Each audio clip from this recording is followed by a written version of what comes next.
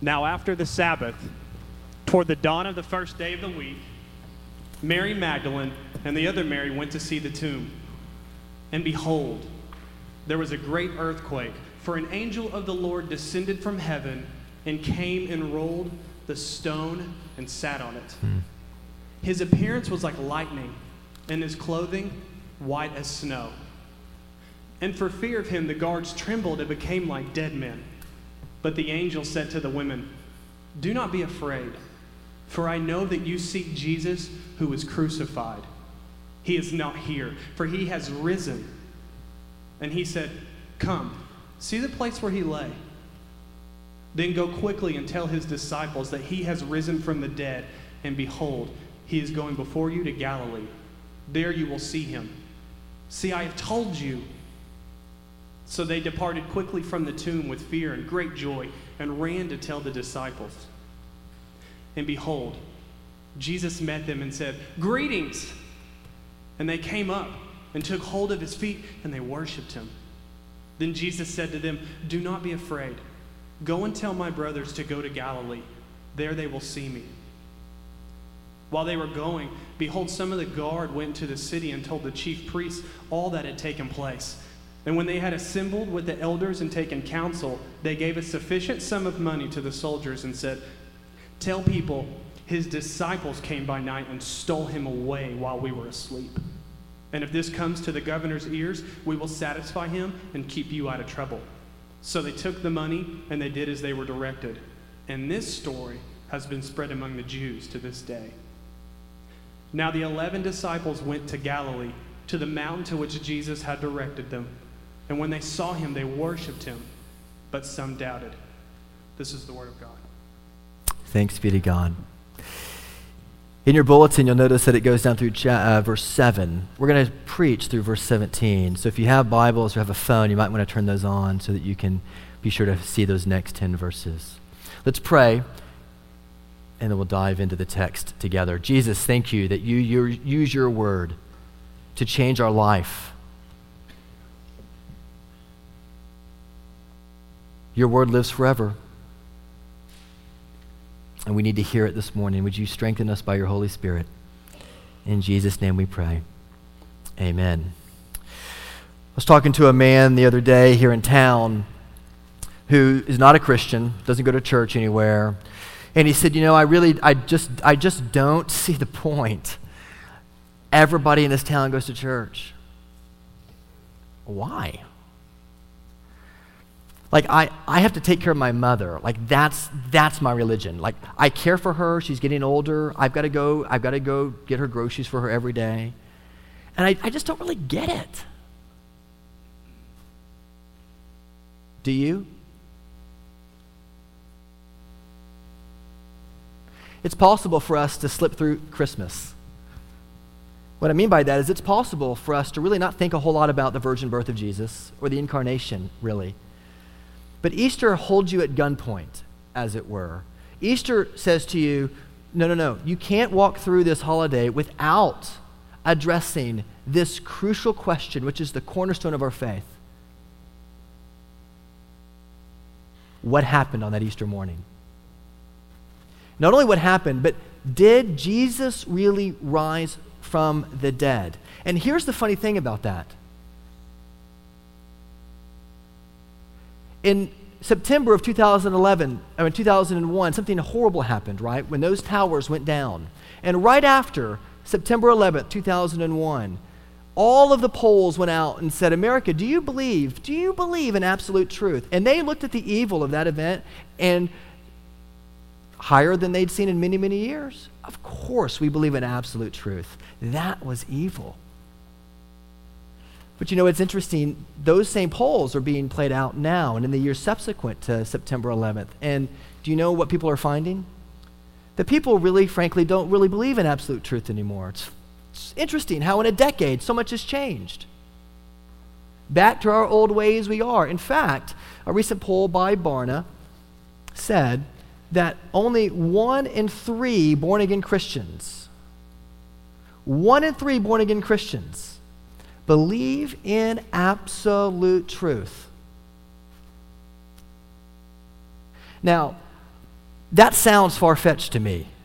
It may sound far-fetched to you. And I really don't care if that stat is true or not. But my experience says that it's probably something like 50%. Because the more and more we talk to Christians, the more and more they look at the doctrines that Christians profess, and the more that they dismiss a lot of those doctrines, not because they have good arguments for why they dismiss them, but they just don't feel right. Because as soon as you say something is absolute, you're like watching your back because you're afraid of offending somebody else, aren't you? It is so hard to say this is absolutely true these days because of the threat of persecution from without or within our culture.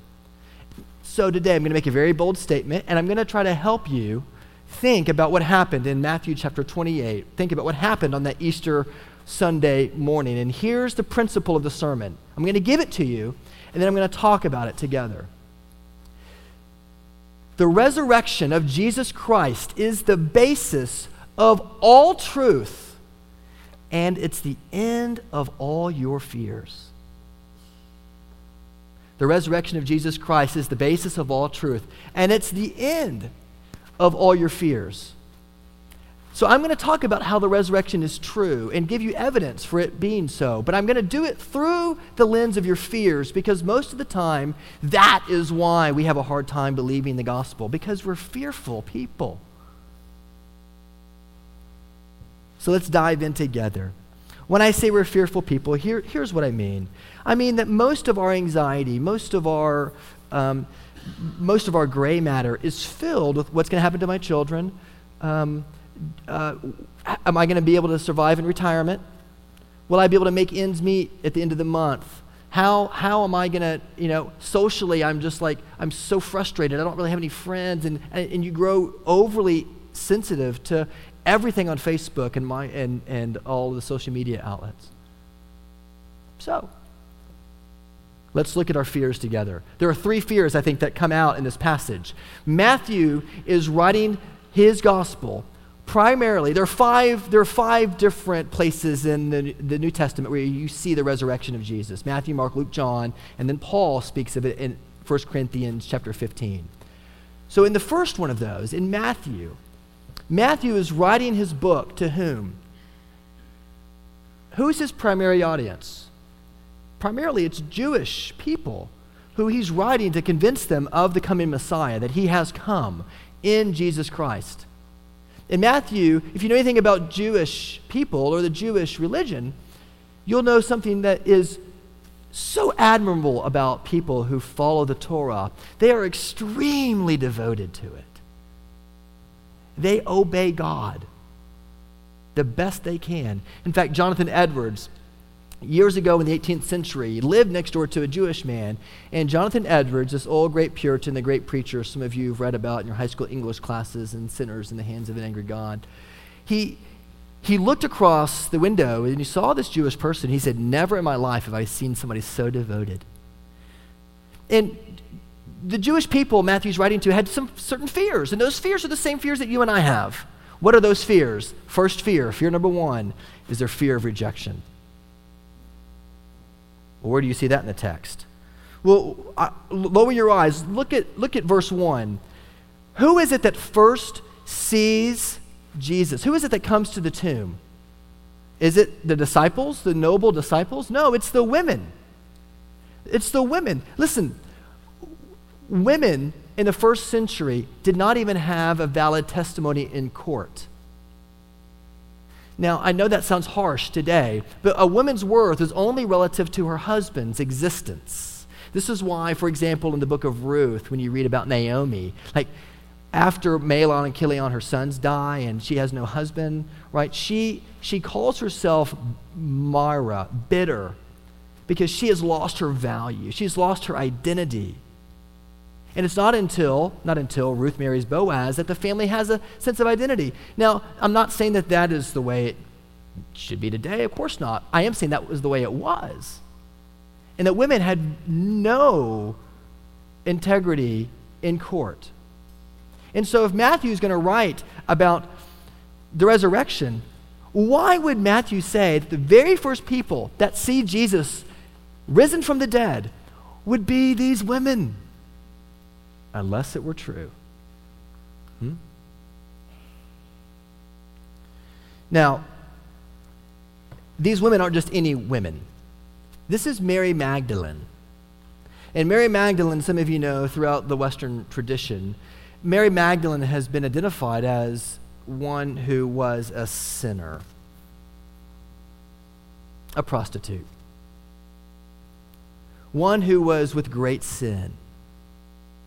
And yet some of us say, well, listen, I really don't know if I can believe in the gospel and Christianity because you have no idea what I've done.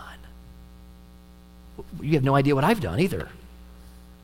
And here you have Mary Magdalene, who is a chief, Jesus calls her a great sinner. And here she is, and Jesus appears to her. What does this teach us? It teaches us that Christianity is for everyone.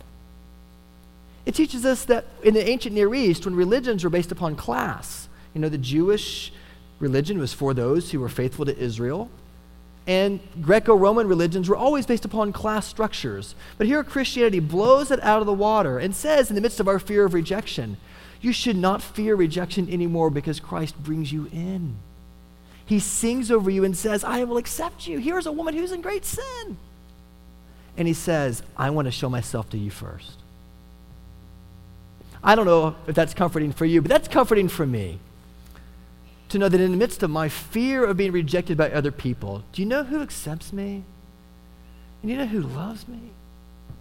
My Savior. Despite my sin, he loves me. And he loves you too. And some of you say, okay, that's great. That's great. All right, fear of rejection, thank you. I think maybe I struggle with it, maybe I don't. I'm not even real sure if I believe this whole thing. Well, you know who Jesus also accepts? He accepts the doubters. He accepts those who really don't know what they believe. That is okay. Because he wants you to keep asking those questions. And he wants to push you into recognizing that you're not going to be able to find peace anywhere else except in the good news of the gospel. In the text, down in verse 17, I love the fact that Matthew includes this. So finally, Jesus appears to the disciples. He appears to the disciples. And notice what it says. It says, and when they saw him, they worshiped him, but some doubted. Now, some of you say, hey, look, I love living my life. This is awesome. I love being part of a new church plant. This is kind of fun to come visit this church plant. It's kind of how they do the gym. I just wish Jesus would show up, like give me some kind of sign, right?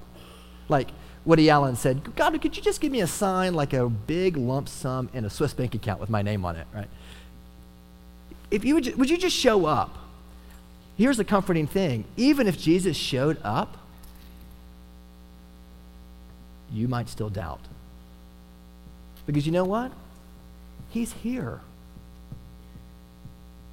And your fear of rejection it crumbles beneath the weight of his presence because he loves you, no matter if you doubt, no matter if you're struggling with sin. The good news of the gospel is that Jesus brings us in. Faith doesn't mean you have no doubts. The presence of your doubt means that there is an existence of faith. Otherwise, you would have no doubts. Why would Matthew, if he's writing this to Jews, and he wants to be very clear that the resurrection happened, why would Matthew tell Jewish readers, listen, some of these guys doubted. I know some of you who are reading this, Jewish people don't believe Jesus raised from the dead. I know you doubt it. Well, listen, some of the disciples doubted too. Why would Matthew include that unless it really happened? It would make no sense otherwise. The resurrection is the basis of all truth. And it is the end of all your fears.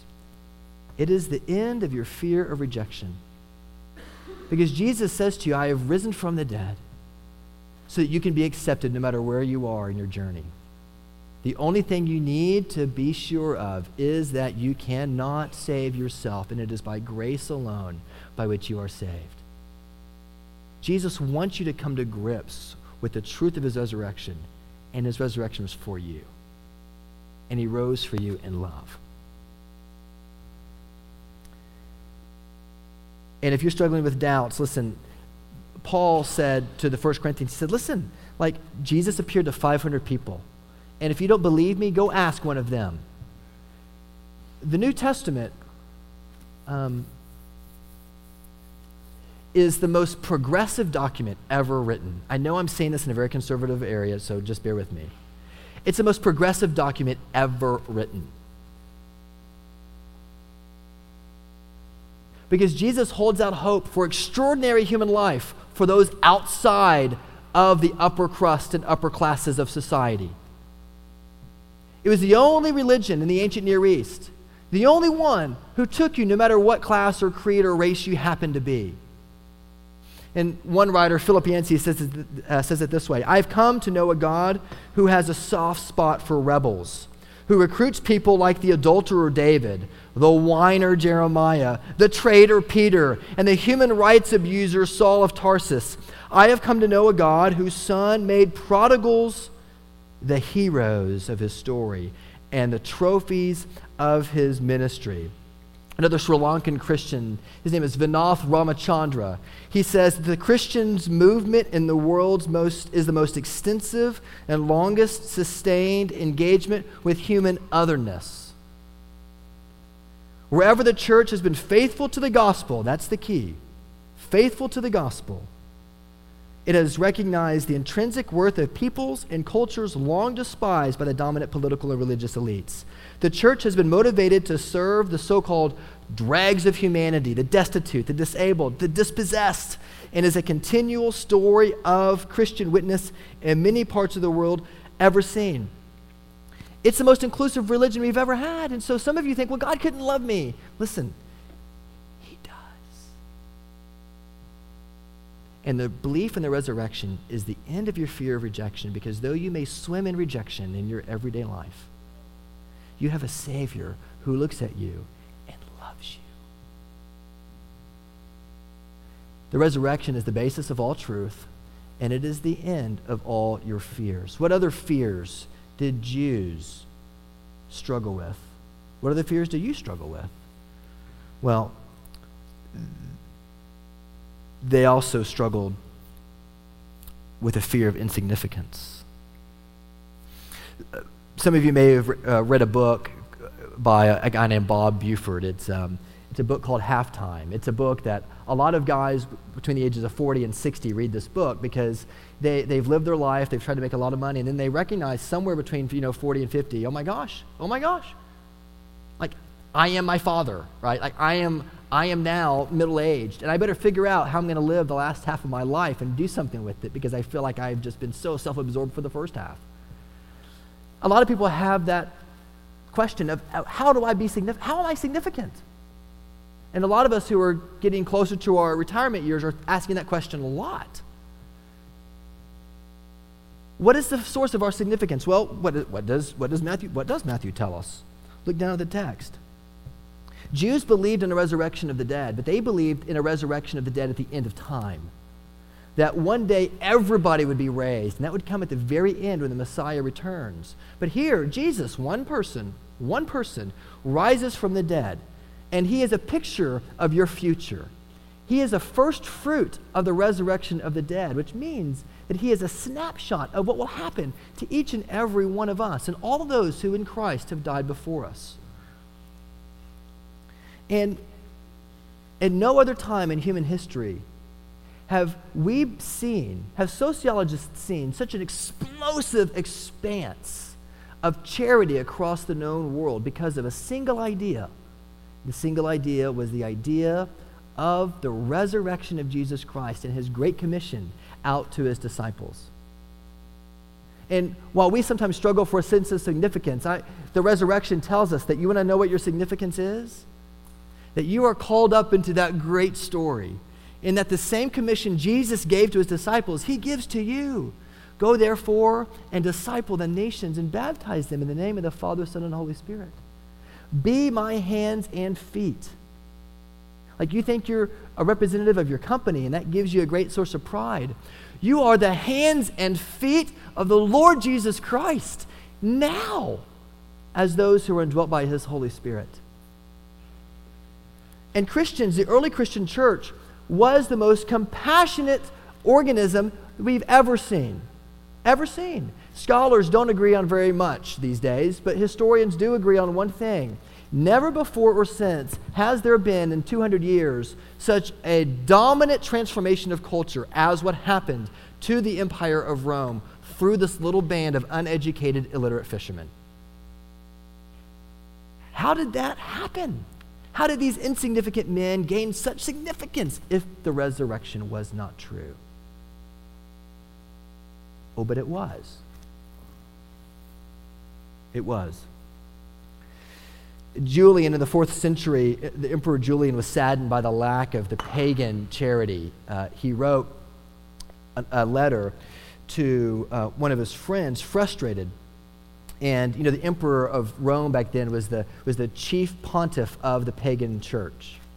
And so he has both the role to rule the state and the role to rule the church. And he wrote this letter, and he says this: I have ordered that every year throughout Galatia, 300,000 modi of grain and 60,000 pints of wine shall be provided for the people. The 5th part of these I ordered to be expanded to the poor who serve the priests, and the rest must be distributed among the strangers and the beggars. For it is disgraceful when no Jew is a beggar, and impious Galileans, that is what he called Christians, support our poor in addition to their own. In other words, Julian is saying, I'm embarrassed that these know-nothing Christians who believe in the resurrection of Jesus can be so utterly changed that they take care of their own poor and they take care of my poor. It's shameful. Let me ask you a question. Like, if we as a church disappeared from our city, would there be any notice? Do we care for our neighbors? Do we love the unlovely? Do we want to give to mercy funds? Like, this is our call. And it is not insignificant because you've been made significant because Jesus has called you the greatest, most powerful movement in the history of the world. Not only did early Christians care for the poor, but you know what else they did? They cared for babies. In fact, Jake and Donna just told me today that they had been selected to be the parents of twins. And that is awesome! I mean, isn't that cool? They've been waiting to adopt a child, Jake and Donna, and they've been chosen. It's beautiful. And so, of course, it's not done yet, but pray for them. It's precious. That's a picture of what the early church used to do, because in Greco-Roman society, if you got pregnant and you didn't want your child, especially if you had a little girl, you threw her into the river. Or you left her on the street.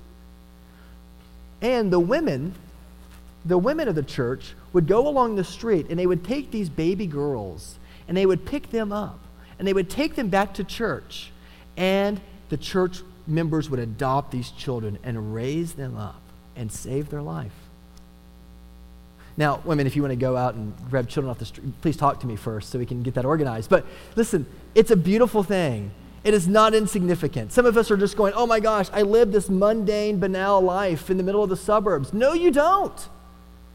God has put you here to flourish. He's put you here to change the world in your subdivision, in your neighborhoods, one person at a time. Are you? That's the power of the resurrection for us as his people. Isn't that awesome? Oh, let it put an end to your fear of insignificance because you've been made significant in Jesus. Third, what else? What other fears did the Jews have?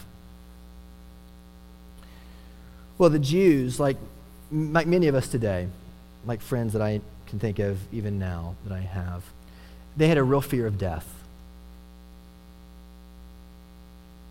Why? Because they were concerned that the God that they had worshipped for 1,000 years,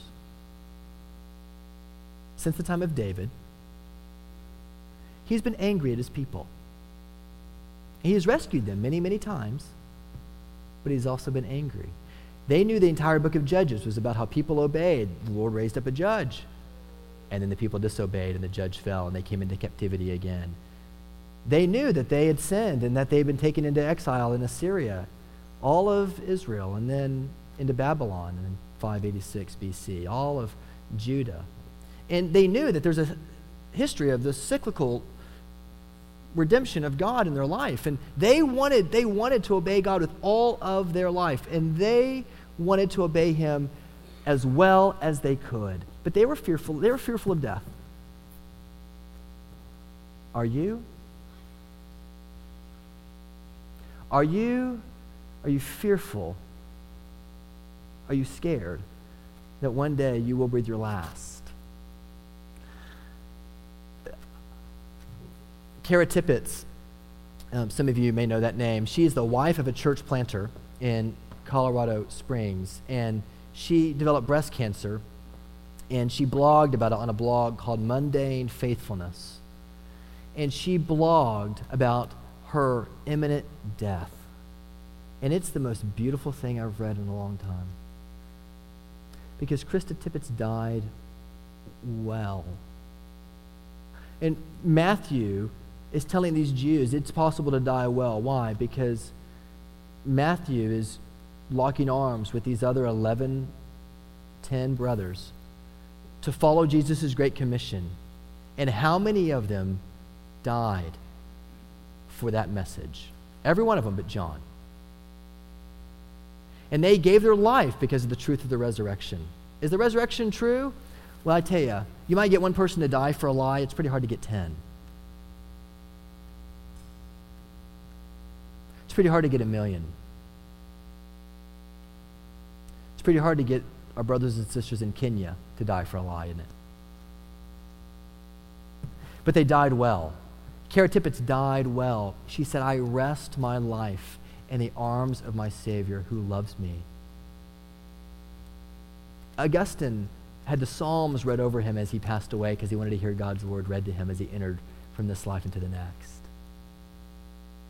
We believe in a truth so powerful that it allows you to die well, because it allows you not to die as those who don't believe, but we die as people with hope. We die as people with hope. Paul Gerhardt wrote a song that we sang at Maundy Thursday, if you were there. It's called, O Sacred Head Now Wounded. Be thou my consolation, my shield when I must die. Remind me of thy passion when my last hours draw nigh. Mine eyes shall then behold thee, upon thy cross shall dwell. My heart by faith enfolds thee, who dieth thus, dies well. Listen, we are a fearful people these days because we live in a culture that does not systemically has a problem with absolute truth, and yet we say we do believe in the absolute truths. And those absolute truths are based upon the resurrection of Jesus Christ. And some of you say, well, how do you know that, preacher? How do you know that? Well, is that even possible? Is that even possible? That's a fair question. That's a fair question. Is the resurrection even possible? And if you're doubting here today, listen, let's have a conversation just for a moment. Notice the very beginning in Matthew 28. What happens? There's an earthquake, there's lightning, there's an angel of light. What is Matthew doing? He's hearkening back to creation. And so this same God that created the world, if God created the world, do you believe in God? If he created the world, could he also not have caused a resurrection to happen? Well, yeah, you can't have it both ways. Sure, he could have. Well, some of you are saying, well, I don't know if I believe in God. Okay, well then how did the world begin? How did the world begin? Was there a creator or was there not? Well, I think that someone might say, it just happened. I mean, what do you mean, how did it begin? It just happened. Okay, that's fair. Then the resurrection just happened. Like, let's be fair, right? I mean, you can't say that creation just happened and the resurrection couldn't have happened. So those of you who are skeptical, who are here, I just want you to leave open the option that the resurrection could have just happened. And indeed, I would argue it did. Because why would Matthew give a perfectly plausible explanation to a contrary story? He says that the guards made up a story and said, listen, let's tell everybody else that this is what happened. Why would Matthew, he's trying to defend the historicity of the resurrection. He would never make up a contrary story that really sounds very rational, would he? Unless that really happened too. So what I'm trying to say here is I'm just trying to settle you down and to help you realize that, yes, this is Easter, but we are talking about an event, a real event in human history that is the basis of all absolute truth, and it is the end of all your fears. And if you have doubts about it, please bring those doubts. Let's keep talking about them together, because it is not the existence of doubt that should concern you. It's actually encouraging. If you didn't doubt, you wouldn't have any faith. The opposite of faith is not doubt, it's indifference. And also, it doesn't matter how much faith you have, by the way, because it's the object of your faith that matters. Like you may have just a little bit of faith in the resurrection, just a little bit. That is great. That's enough. Because it is the object of your faith that is important, not the amount of it. And Tulsa loves to talk about the amount of devotion than the amount of faith. Oh, if you just have more faith, Jesus will heal me. No, it is the object of your faith that heals you, not the amount. Please hear me say that. You can be on a beautiful teak yacht that has a huge hole in it and say, if I just believe it's going to make it, if I just believe it's going to make it. Listen, the sucker is going down. Your faith is not going to save you. And you can be on a John boat in the middle of a hurricane, and it can be watertight, and you can say, I'm scared out of my mind. But I have a little faith that's going to make it. It's the object of your faith, not the amount of it that matters. Because the resurrection is the end of all your fears. And if you have doubts about it, please bring those to the table in faith as we celebrate the Lord's Supper this morning. The resurrection of Jesus Christ is the basis of all truth, because it really happened. And the good news is that you can, just like those women, you can grab onto Jesus' feet. You notice what it says? It says when they saw Jesus, they grabbed onto his feet and they worshiped. Did you notice that? That's an amazing thing for Matthew to say, because you know the last time somebody saw God's feet was in Exodus chapter 24. And Moses and Aaron and Nadab and Abihu, the elders see the feet of Jesus, and it's on like cement of sapphire. And God says to them, do not come closer. I'm a holy God. And here we see the feet of Jesus again, the feet of Jesus, and he lets you touch them because you have access to him. His body was broken for you so that you might have access to God and know him and find that all of your fears of rejection and your fears of insignificance and even your fears of death might be wooed to rest in the loving embrace of your Savior, who calls you this very morning to repent and believe again. The resurrection of Jesus is a snapshot of your future. Hallelujah. Hallelujah. Let's pray. Lord, thank you that you give us this beautiful picture of the resurrection in Matthew.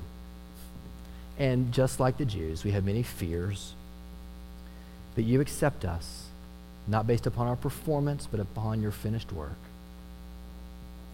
You help us to know our significance, not because of our performance, but because of our relationship with you.